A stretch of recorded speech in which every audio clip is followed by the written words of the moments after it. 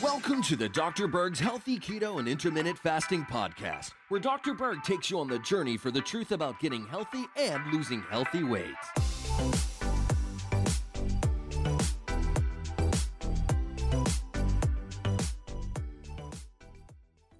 So I have a question for you. Would you ever consume salmon that is gray? The answer is no, right? Well, what if I were to give you gray salmon that has used food dye to make it look pink? Would you consume it? Well, chances are you are if you're consuming farm-raised salmon. In a recent video, I talked about the healthiest food that you could possibly eat is salmon. But I really made a big distinction between wild-caught and farm-raised. Now, just because they're similar doesn't mean they're the same. But today I want to focus just on one big difference. It's the coloring. Now, the way that they make farm-raised salmon pink is they use something called a synthetic astaxanthin. That is a pigment compound, which also appears in nature. And in nature, natural astaxanthin has huge, profound health benefits. But the synthetic version, there's never been any credible safety studies to show that it's safe for humans. Now, the reason I'm bringing that up is because there has been a lot of research on synthetic antioxidants and the dangers that it can actually increase your risk of cancer.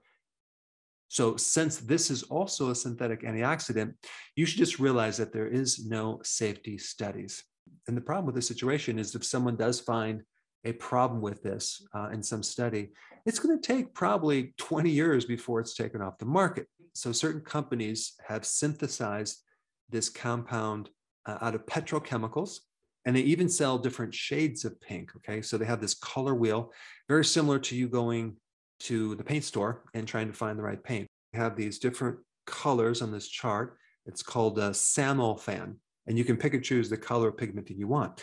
People will definitely spend more money on salmon if it's a dark colored pink.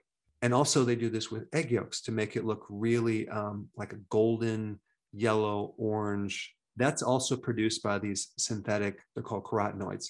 Also, chicken is also dyed because if you don't have it, the nice pink flesh color, people might not eat it. So this is just another reason to get wild-caught salmon, pasture-raised organic eggs, and to buy organic chicken that is not colored, not to mention flavored. Yes, they also flavor chicken because it's so bland. But the next time you're in the grocery store, look at the back of the label when you buy chicken. It'll say chicken with natural flavorings, okay? They actually put chicken flavoring to make the chicken taste more like chicken. Now, I'm doing a really big deep dive on antioxidants, phytonutrients, and doing testing with plants on how you would spike certain phytonutrients or pigments in plants. And you can do it with certain nutrients in the soil. You can do it with different types of light. So it's a fascinating subject because there are a lot of health benefits from some of these pigments. So I just want to run down the list of all the great benefits of a natural astaxanthin. First of all, it's 50 times stronger in its ability to counter oxidation. It's 20 times stronger in handling free radicals. And what I'm comparing is the synthetic version. And like I said before, it has profound benefits on humans for your eye, for your brain, for your heart, for your immune system. It gives you UV protection with your skin.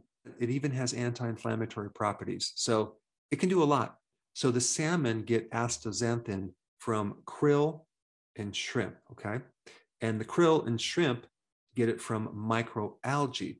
And so microalgae are just loaded with this pigment. Now, just as a side note, what's fascinating about this compound and microalgae is that when algae is stressed, whether it's heat or cold or a lack of food, they eat up a lot of this astaxanthin.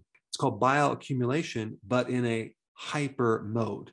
Then they can actually live to up to 40 years in extreme environments. And I'm talking about extreme cold, extreme heats, in environments where there's no food or water. It's a fascinating protective survival mechanism. So there are profound benefits from humans from consuming this compound. But of course, when you get it from farm-raised fish, it's not going to be the same. That chemistry is completely different. And one last point about astaxanthin. In nature, it always comes as a complex, at least 5 other carotenoids. But when you synthesize it in a lab, it only comes in one form. So other than the obvious reasons not to consume farm-raised fish, like they're fed GMO soy and corn, this synthetic version of astaxanthin could potentially be a problem if anyone decides to do the safety studies.